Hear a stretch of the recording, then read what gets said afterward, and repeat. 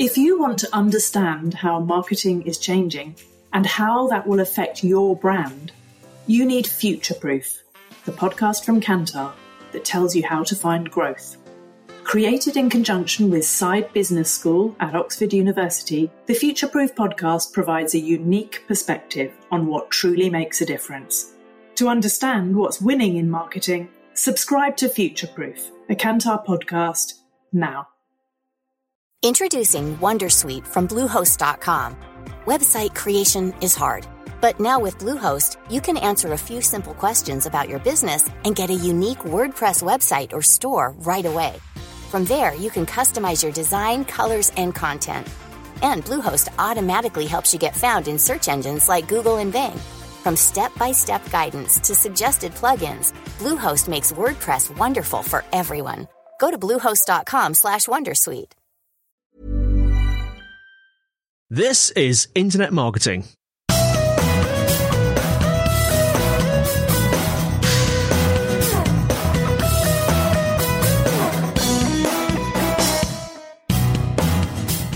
Hello and welcome to the Internet Marketing Podcast brought to you by SiteVisibility.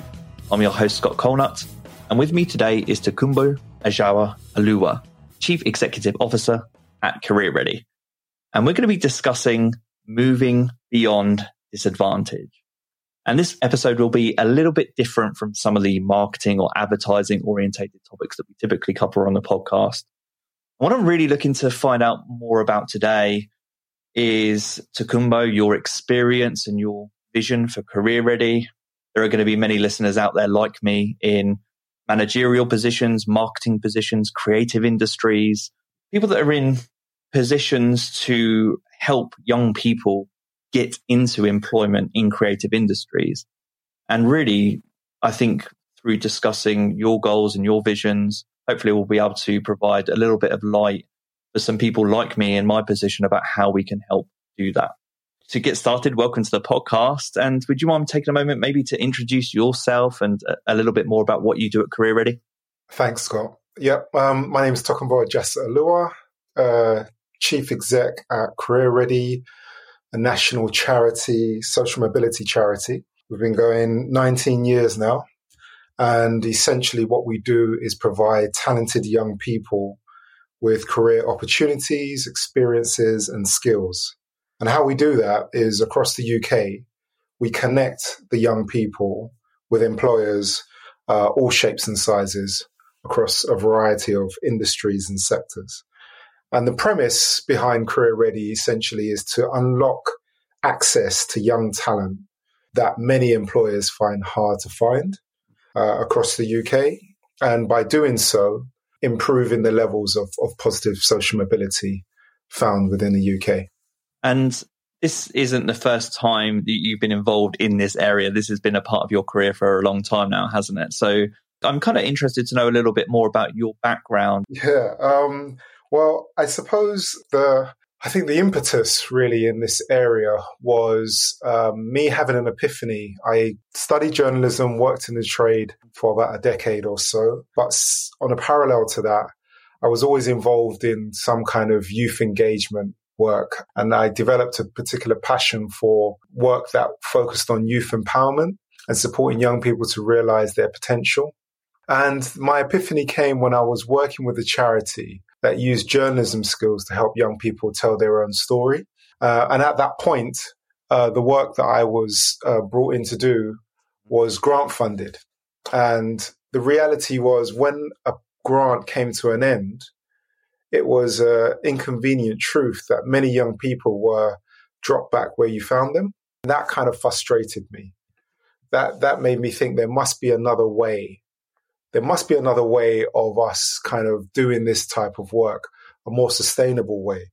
So I looked around to see what models there were, and there wasn't anything of the ilk that I was looking to do. So I decided to take a leap of faith and set up a social enterprise. And this was back in 2005. And that social enterprise was a training academy for young talent that wanted to work in the media industry, but didn't have an uncle and aunt that was an editor at, say, The Economist or the Evening Standard. But they had the talent. They had the raw talent. They just needed that development piece. They needed a bridge into the industry that enabled them to thrive. So that was probably my first focused experience in prioritizing young people and their development in life and them fulfilling their potential. And particularly those young people that face a number of challenges, societal challenges. So that could be about, where they grew up, the family that they're from, the fact that they have limited opportunities in their immediate surroundings. My feeling was that shouldn't limit what they could potentially do tomorrow. So that was the kind of beginning. And in essence, it was all inspired by my favorite movie. And one of my favorite movies is an 80s classic called Trading Places. Oh, yeah. Starring Dan Aykroyd and Eddie Murphy and Jamie Lee Curtis. And the premise there was basically two multi-million-pound investment bankers basically swapped the lives of two individuals. And they made a wager to see what the outcome would be on doing so. So for me, everything that I've done really has been framed around that Billy Ray Valentine character, an individual that had huge talent, huge capabilities, but just needed that pathway for him to realize his talent and build that self-esteem. So it's one thing having the insight, it's another thing having the education, but then it's a key component is that self-belief, that you believe you're worthy of those opportunities and you believe you're capable of holding your own when you've kind of elevated into environments that possibly you may have believed was out of reach. You've been involved in the youth development sector for some time now, and it sounds like your intent remains the same for Career Ready. But I am interested to know if maybe how your intent has changed over the years and whether you have any specific goals or missions with Career Ready that will help with some context for this episode. Yeah, I think where the ambition has grown is just the sheer scale of the ambition. So when I set up my social enterprise, Catch 22, I was working with maybe 50 trainees annually, and that was within one industry, being the media industry. Whereas when you look at our capabilities at Career Ready, we're working with over 60,000 young people annually across a spectrum of industries and across the UK. So I think for me here, the ambition is about us really reflecting the appetite and the aspirations of the young people that we're here to serve. And what I mean by that is ensuring that we have a reflection of all the industries that are out there to support the young people to make an informed decision about their futures. So our philosophy isn't necessarily to kind of recommend one route to live a fulfilling lifestyle. It's more about presenting them with a variety of businesses, industries, sectors, whether it's big business or SMEs, and giving them a real mixture of insights for them to be able to understand and be informed when they're making their decisions for the future. So many of the young people that we support have quite blinkered insights before engaging with us. And that's usually because they're relying on probably three sources of information. And that comes from either their teachers, their parents, family, or their peers. So if you're someone that has a passion for maths, for example, it's highly likely that those three sources are not going to be able to give you the abundance of industries and career paths that an interest and a passion in maths can lead to. So that's our ambition, really. It's really to kind of explode the notion of opportunity for each and every young person that we work with, where they can have a life-changing experience with us, have an aha moment, and then possibly discover a career path that they didn't even know existed before interacting with us. I think it's worth mentioning at this point. So you've been at Career Ready how long now? A year? Just about? Yeah, literally just over a year. So I had 8 or 9 weeks of normality, And then we had a global pandemic. Yeah. So it's been a surreal year leading the organization, to the point of where a significant proportion of my team I've not met in person. Right. Yeah. Which has been a real challenge, because I think one of my traits in my leadership style is building rapport with people, and doing that face to face is a much easier task and viable task than interacting on a screen. In line with that, and you being there for a year, I mean, it's worth mentioning that one of the reasons I chose the topic of moving beyond disadvantage, or the title of moving beyond disadvantage, is because I saw, I think it was either a press release or kind of a word from you when you first joined about moving beyond disadvantage and why this is so important. And it really helped frame maybe your vision for Career Ready and what you wanted to achieve. So again, we'll get into that in a moment. But I'm just curious to know, alongside that, were there any other either statements of intent or things that you came into Career Ready and quickly wanted to either change or implement that stood out to you as things that are close to your heart, whether it's terminology or whether it's an approach to allow young people to access employment much easier? Yeah, I think there were a couple of things that stood out for me.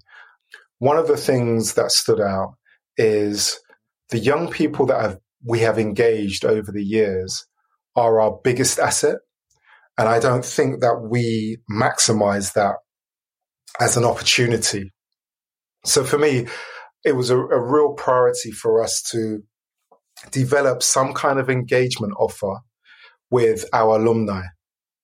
And that was really reinforced by our research paper that we produced last October, which was looking at the legacy impact of being involved with Career Ready. What impact has it had on those young people's lives 5-10 years down the line? And that research kind of confirmed for me that we needed to make sure that our alumni and our young people are not just the beneficiaries of our service, but actually part of the fabric all the way through the organization. So consulting with us in regards to our programmatic materials, providing us with lived experience, insight, and expertise when it comes to governance. And at the same time, it's just making sure that they are externally people that we champion and celebrate as much as we can. So that was an area for me that I definitely felt we could do a lot more than what we had done in the past.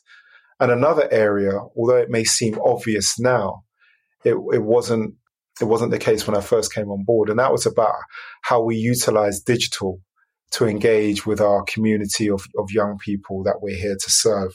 A significant proportion of young people have access to a smartphone or a tablet, yet the majority of our Career Ready experience didn't engage or didn't connect with that. And I thought that was something that was an opportunity missed. So in a way, the pandemic has accelerated our digital development tremendously to the point of where we've executed a number of digital engagements and tools, probably 8 to 12 months earlier than we had ever imagined we would. So there were two areas for me that were real priorities in regards to how can we make sure that we are serving and supporting all of the young people that we work with. And I think the third key area in regards to ambition and supporting young people is ensuring that we have the capability of providing a paid internship to every young person age 15 or 16 and above on our program. And that's not something that we currently have the resource and capacity to do, but it's definitely a key aspiration moving forward. There's definitely a change in tone in the language that's used on the website, which for me coincides with the things that you're talking about. I think it was called Career Ready at 18 or maybe something at 18. And I've seen all the video stories of alumni coming through, and it was really interesting to see that. And there's some standout people who have had really marked change in their lives and careers. And undiscovered is a phrase that comes to mind, like undiscovered talent, untapped talent. is another phrase that comes to mind. And that really changed my mental approach to it too. I think it really helps to frame things that way. And it kind of coincides with one of my next questions, because I've seen the phrase social mobility, and I think you referenced it in the intro there. And there's not really a phrase that I've come across too much before. So I'm kind of curious to know what social mobility is for you. Yeah, I think social mobility for me is the movement of an individual or family or a community within a kind of social structure of opportunity. So it's that capability of an individual being able to live a better quality of life that they from what they may have started out in, and that being based on meritocracy in regards to their talents. So for me, it's that whole premise of there isn't a solid barrier that is going to stop that individual from fulfilling their potential based on socioeconomic factors or other social challenges that that individual may face. So for me, positive social mobility is the capability of somebody being able to progress and develop in life where they're able to experience a richer, more fulfilling definition of life over a period of time. And I think it helps to frame it that way, because when I think of both untapped talent or undiscovered talent, and I think of that in context of social structure, it's easy in my mind to see how social structures don't allow us to find and discover some of that talent. Yeah. And so social mobility is really like the most agile phrasing or approach to help ensure that all people from all walks of life have that ability to discover their talent. And so I feel like that's a key kind of concept that's coming through in what you're trying to achieve. There was one other aspect of Career Ready, which I think is helpful for our listeners to learn about. And again, you touched on it in context of just charities at the beginning there, and it's funding. So I'm interested to know how much you can share about how Career Ready is funded, because I'm sure, again, listeners, employers, young people out there will be thinking, well, should I even get involved in this thing? And what's the risk of getting involved? Because what happens when funding stops? Yeah, so that's a very key point you mentioned, Scott, in regards to our sustainability. As I mentioned, where we turned 19 this year. So as a sustainability model, we diversify our income stream. So I'd say a significant proportion, possibly up to 50% of our income, is reflected through investment and donations from our employer partners. So we work with a wide spectrum of industries, businesses, all different shapes and sizes, and they'll make an annual contribution to support our operational costs on a regular 12-month basis. So that's one area. Another area of income is trust and foundation grant applications. And a third area is local authority kind of public sector contracts that we execute. We also get some individual giving, but it's very much a smaller percentage in regards to the other income models that I've mentioned previously. And in terms of geography, because this is a big part of it as well. So one of my first thoughts when I kind of was looking at social mobility, I was thinking, well, there are, of course, going to be some areas in the UK where social mobility is more difficult than in other areas. So how do you decide where to focus your attention geographically across the UK? Yeah, so we use research and data to give us an understanding of which regions across the UK have the highest level of deprivation. And we use a number of other indicators as well to kind of supplement our thinking. But effectively, we prioritize areas that have the highest need for us. But at the same time, we've got to make it viable.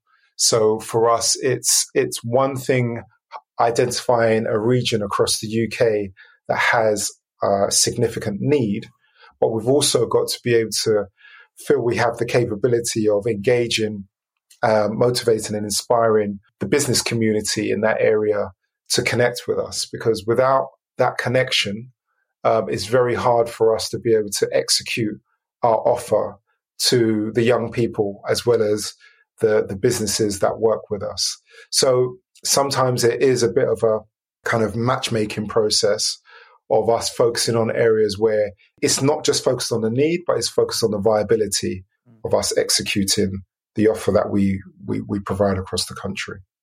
And I kind of want to segue into then how people access Career Ready. So breaking down both for young people and also for employers. And I think maybe just the starting point is just a reiteration of I'm going to call them services or solutions that Career Ready offers. So first is access to internships or apprenticeships to employers for young people. You also have masterclasses. Am I right in saying that young people don't necessarily have to be on an internship or apprenticeship to access those masterclasses? Is that correct? That is correct. Yeah, that is correct. I'll give you an overview. So yeah, that'd be helpful. Yeah, we effectively work with young people as young as 11, and then going up to the age of 18. And a new development is providing support for our alumni. So that's post 18. So our offer kind of breaks down into three kind of segments. You've got Career Starter, which reflects tutorials and assemblies around the world of work and careers. Then you're moving on to our next program, which probably focuses on young people when they're aged 13 to 15. And that's focused on masterclasses. So those masterclasses, the magic behind those masterclasses is it's employee volunteers from the businesses that we partner with that will come into those schools and deliver those masterclasses. So for the young people, it's a really cherished opportunity because they're hearing from the horse's mouth what that reality is like in an industry or a career role that they may not have known before. And they're getting that live and direct within their school. I mean, obviously within COVID circumstances, we'll be doing a lot of that using digital tools and digital platforms. But yeah, effectively the masterclasses and the workplace visits is another component for the second part of our program, which is called Career Builder. So Career Ready is where it all comes together. And that's when you're age 15 or 16, depending on what part of the UK you're in. You'll get access to masterclasses. You'll get access to a mentor. You'll get access to the workplace visits. And you'll also get access to the paid internships. So the paid internships are provided by our community of employer supporters, and they can last anything between 4 to 6 weeks. They generally take place within the summer holidays, but we've also been exploring virtual work placements that have taken place at different times of the year as well. But effectively, that's the entire Career Ready offer. And the older the young person gets, the more bespoke the offering becomes. And it becomes a lot more tailored from an awareness piece to actually deep-formed information that helps you make those informed decisions about what you want to do with the rest of your life. Just breaking some of that down a little bit. So let's say let's start with employers. So let's say I'm an employer that's just heard that and I'm interested to know how to get started. So, maybe I know that there's an opportunity for me to provide an internship or apprenticeship, or I know there's an opportunity for me to provide a masterclass. Where's the best place to start? What criteria maybe is in place? What do you look for? Well, what we look for actually is businesses that have an appetite for exploring how they can access new talent. So for us, it's very much understanding where they are as an organization. What are their objectives when it comes to talent development, and how they want to connect possibly with their local communities, and really understanding where they are in their journey, and then being able to create a bespoke offering that actually reflects their objectives and aspirations. So it's definitely not a one-size-fits-all. We very much tailor the engagement to something that is viable for that business, and at the same time rewarding and sustainable over time. So for us, You may find a business that is really interested in engaging their staff in a volunteering opportunity, and they want to find a way of connecting with young undiscovered talent in their local area. So they may start with us with a mentoring offer and then evolve onto providing some paid internships. And the volunteering offer could be a variety of things. It could be a mentoring relationship with a young person, or it could be a one-off masterclass host that goes into schools and talks about their career and talks about the key decisions they made in their life that led to where they are today, or even talking about what subjects they were passionate about in school and how what they do today relates to that. So it's a real mixed approach in regards to how we work with different organizations and businesses. And we try and tailor it to fit the aspirations of each business that we partner with. So the real message there is, perhaps you're sitting there thinking you're not sure how much you can commit to or what areas you can commit to, but just get in contact because you're able to tailor some of that and talk through that to see if they're a viable fit. And it sounds like your solution for employers is actually pretty scalable. Definitely. Yeah. Because for us, we're one fairly small charity across the UK. We are not going to solve the social mobility challenge on our own. So it's really important that we partner with like-minded organizations and making sure that they reflect all of society. So in some parts of the country, you're not going to find a huge insurance company with their headquarters based there, but you'll definitely find hundreds, if not thousands, of SMEs. And for us, it's making sure that we are connecting with all types of employers so young people can understand and create their own definition of what success looks like in life. Not everyone wants to work for a commercial bank. And I think it's important for us to have opportunities that reflect the spectrum of appetites and interests of young people and also the businesses that we aim to support. I want to cover the same kind of question, but for young people and also for mentors. So again, how can young people access Career Ready? Do they have to do it through an education establishment like a school or a college, or can they just do that off their own back? What are some ways in which they can access Career Ready? Yeah, for young people, our offer is connected to an education institution, so either a school or a college within a particular area that has been identified as high need. That is where we'll frame our offer. We are exploring, currently piloting and exploring ideas of offering our program outside the framework of traditional education institutes, but we're at a very early stage in that journey. So a young person at the moment can only really access our program if they go to a particular school or college that has been identified as an institution that's based in an area that reflects that high need.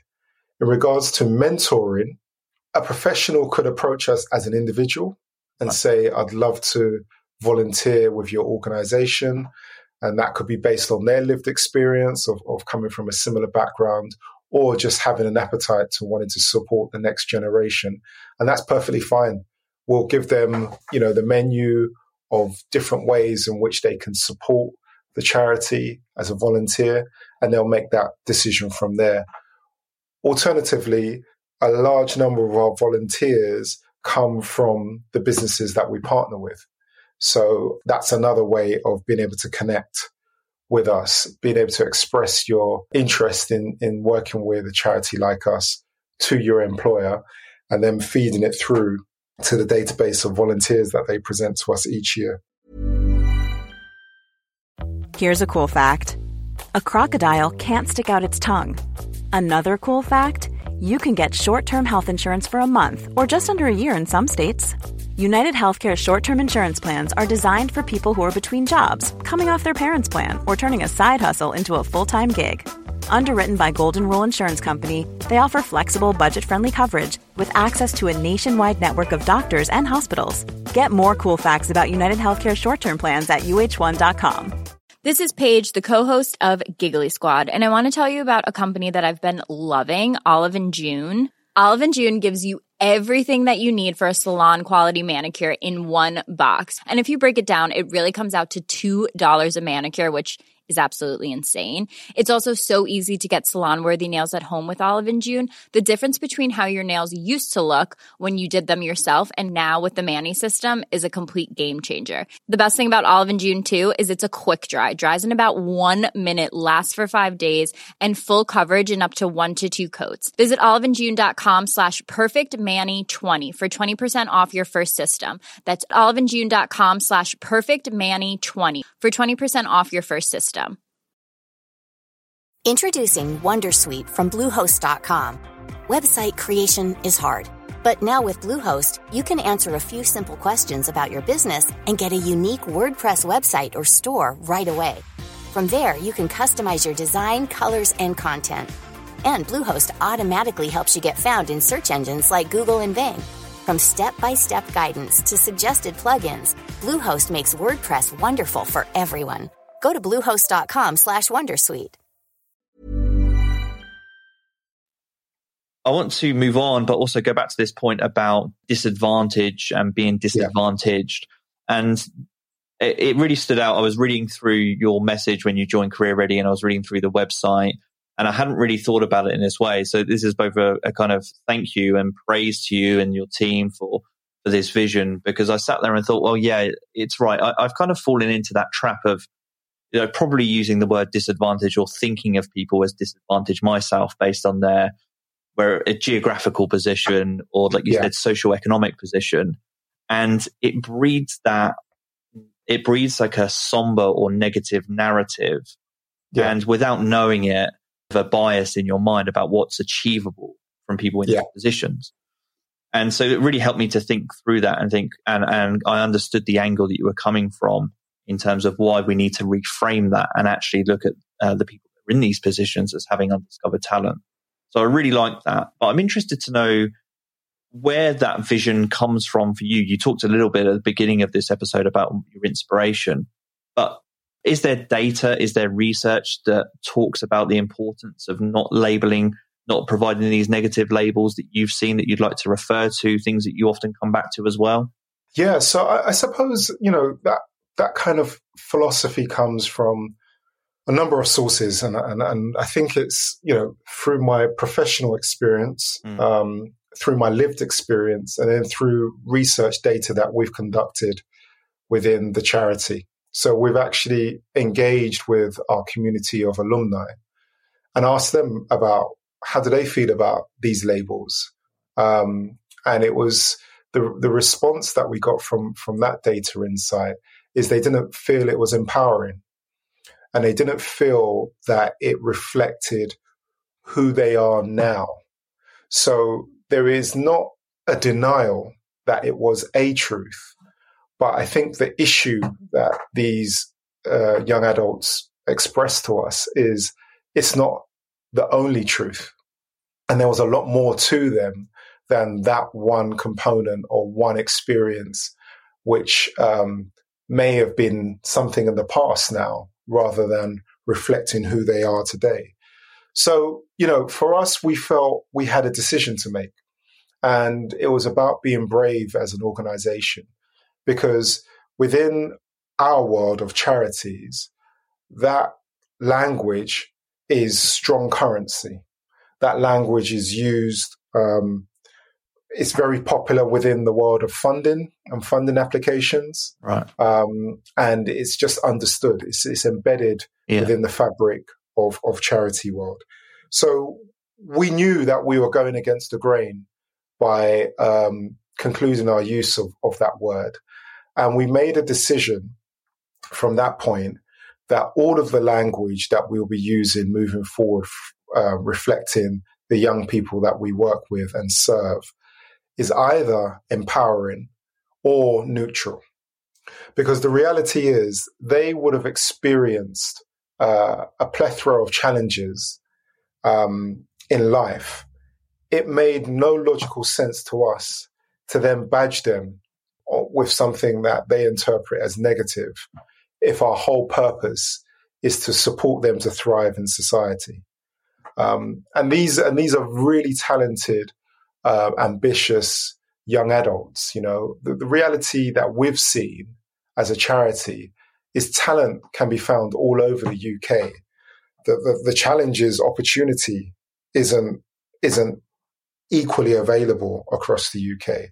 So we're talking about a community of young people that are probably some of the most resilient individuals of their generation.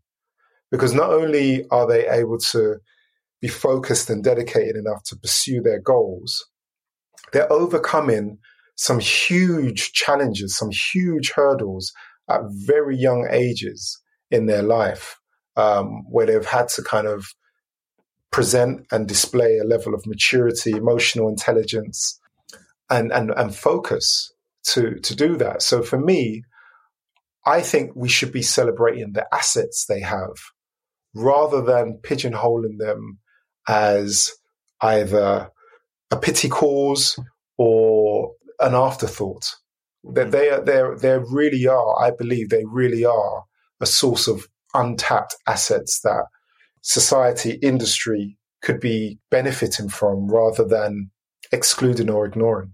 I think about this in context of the young people. So I think that, like you said, the changing of the change or emphasis on the change in phrasing and not using that phrasing is really important to uplift the young people that you're talking about. It stands out to me as well is that it really helps change the mindset of the people that are working with the young people. So the employers and the mentors too. Because if you were to go to an employer and say, we have access to this region of, or this selection or this pool of disadvantaged young people, well, actually that already reinforces that negative stereotype from the start. And it kind of puts in the employer's mind or the mentor's mind this negative train of thought in that there's already something there that you have to overcome. Whereas if you change that, you just change that terminology and you place all of the emphasis on just maximizing the undiscovered talent of that person. Well, you have something so much better to mold and to work with. And it's just a much more positive approach. And so when I looked at that terminology and I was looking through the website and all of the content, that really stood out to me too. And actually, just on a similar note, before we move on I wanted to do a little bit of myth busting around that. So some of the common maybe obstacles that come up for young people, mentors and employers on that note. But before I go into that, I did want to go into this other area and understand whether there are any particular sectors or industries where you don't see the talent match the accessibility. So are there areas where you see lots of undiscovered talent, but there's just not that industry access for it? Well, I think for us, where our research has shown is the areas where you've got significant skills gap. And that is about exposure for young people. So when I think about industries around engineering and science, those kind of STEM sectors, that's an area for us that is a real growth potential for us. So that's an area where we have the talent that aspires to work in that industry. And our aspiration is to kind of broaden the spectrum of industry players that we're working with to satisfy that appetite. So that's an area that over recent years, we recently was running a STEM program that was really successful. And for us, it's about how do we grow the engagement of businesses within the STEM sectors and be able to kind of match them with the abundance of young people that have a keen interest to pursue a career in that region. I'd like to go into that area of myth busting for employers and mentors and just maybe a few rapid fire questions to eliminate some of the doubts that might be in the minds of potential employers or mentors that are listening. So feel free to keep your answers brief if you need to. The first one is, how much does it cost? So as an employer, they're thinking that they might like to offer an internship or apprenticeship. How much might that cost? An internship, it probably varies depending on where you are in the country. We recommend a living wage minimum but sometimes that might not be viable. So obviously we'll work with, minimum wage basis. So I think for the period of time that we're talking about, you're talking about anything between £1,000 to £2,000 to host an intern. And that's for kind of a 4 to 6 week period. Correct. Brilliant. And do employers have to offer a guaranteed work placement for an intern or apprentice at the end of the program? No, they don't. Not at all. I mean, a significant number of our young people, when they complete the program, move on to some form of higher or further education or training. So there isn't, it's a desire that our partners end up employing our alumni, but it's not an expectation at that point. And on the mentor front, if you're a mentor and thinking about how much time you might need to invest, how much do you recommend your mentors invest? Like what's maybe the minimum and maximum that you see from your mentors at the moment? We recommend an hour a month as a quality engagement offer. And that's based on you mentoring. But if you're just focused on being a masterclass host, it could be 1 hour a quarter, depending on what your appetite is to deliver the volume of masterclasses. And this next question is also from that mentor angle. And this is one that came up myself, and I'm curious myself, is am I skilled enough to help? So I don't really know. I guess this helps to think of the criteria that you look for in a mentor, but you have to have certain certifications, accreditations. How does that work out?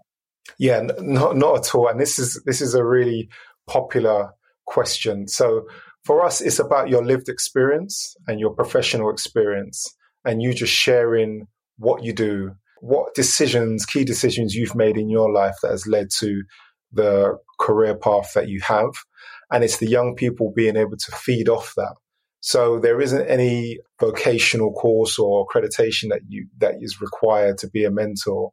We're looking for mentors who are professionals, who have an interest, an appetite, a passion for supporting the next generation.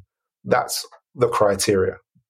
And right now, as we talk today, and I guess for the foreseeable future, is all of your work happening online as opposed to offline? How's that looking?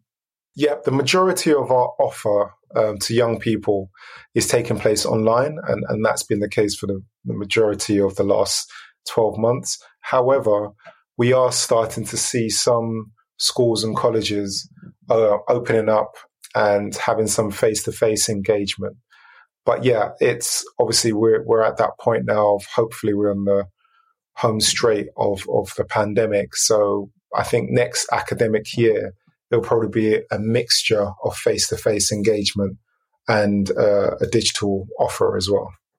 And so we covered there for employers, maybe cost obstacles, time obstacles, guarantees for placements at the end. But I'm curious to know from your perspective if there's anything that you see that really frustrates you, that can be overcome very easily, but maybe is a misconception from employers. That's an interesting question. I think it's the idea that the offer is rigid. I think for us, it's just trying to be able to relay to businesses and employers that we have a very flexible model in regards to engagement. And our objective is actually to help you as an employer fulfill your business objectives. So I think the one thing that I would say is we definitely encourage conversations, and it's definitely not a one size fits all. So if there is any anxiety around, I'm an SME based in this part of the UK, and I don't know if we've got enough capacity, or I don't know if we've got enough resource to satisfy working with Career Ready, I would say have a conversation first, because our appetite is to work with as many business partners who have the attitude and enthusiasm to support that next generation and tap into the undiscovered talent that we support. So I think that's the key area is not to make that assumption that because of who you are or what size you are, that may prohibit you from having a rich. You've talked about how Career Ready helps in this access or improvement to social mobility. And I remember reading, I think it was in the Career Ready 18 study or report, about how you're approaching that locally. And you talked a little bit about that in this episode, how you think this is you can solve this problem through localized targeting and initiatives, and how it could be difficult for SMEs to engage in these types of programs based on their cost obstacles, even though it is low cost. So I'm just more interested longer term. Career Ready is one solution to a social mobility problem, but what are some other longer term issues that you need to be solved, and are they solved locally? So is social mobility a problem that you think needs to be approached locally within the UK? Yeah, this is a massive question, Scott. So I think effectively, if I'm really honest, and there are some examples of this, but it's stronger alliances, because there isn't any one entity that has a solution on its own. And I think that's probably one of the bits about Career Ready that I love the most, is we are basically that conduit between the world of education and the world of work. If we were just to try and deliver a quality career program without partnerships on both sides, it would fall down with immediate effect. So for me, alliances are critical. And we're part of one called the Youth Employment Group, which was formed just after the pandemic started. And it's a number of organizations that have an interest in youth employment, working together, sharing best practice, supporting the voice to be more powerful when it comes to policy influence, as well as representing what strong partnerships and alliances can achieve together. So for me, I think it's not about working in silos. It's about us being savvy and efficient with resource. And I'll give you a tangible example of what I mean. Government have two massive programs at the moment: the Kickstart scheme, which supports young people aged 18 who are currently on universal credit. And then you've got the apprenticeship program and the apprenticeship levy. Now, they're two significant programs which have multi-million-pound investment in, but they're not connected. Right. So for me, it's about how do we align all of these great opportunities to increase social mobility in the UK, rather than them working in silos. And I think that's probably an area that we can all look at and see how we can be better aligned and work to support each other, rather than working in silos, which I don't think is efficient, and it's definitely not working smart. Thanks. I think that's an excellent way to close out this episode. So on that note, do you want to let our listeners know where they can find out more about you and Career Ready? Yep. Best place to go is our website, careerready.org.uk. If you're interested in myself, I'm on Twitter, Toksy Tweets. And yeah, that's the best place to get in touch. Brilliant. Thanks so much for your time today, Tokunbo. Like I said to our listeners, this has been a very different episode to maybe what you're used to. But hopefully we were able to shine a little bit of light and maybe think differently about some of those younger people who have different socioeconomic statuses and backgrounds, and how we can help support, get them into employment and really boost their careers and livelihoods. In marketing, we've got this opportunity to use our phrasing carefully to uplift young people from different backgrounds. And so, I encourage you all to do that and think carefully about the phrasing that you use and support this mission that Tokunbo has shared today and that Career Ready are on. So thanks again for that time today, Tokunbo. Appreciate it, Scott. Thank you. Brilliant. Take care. This has been the Internet Marketing Podcast.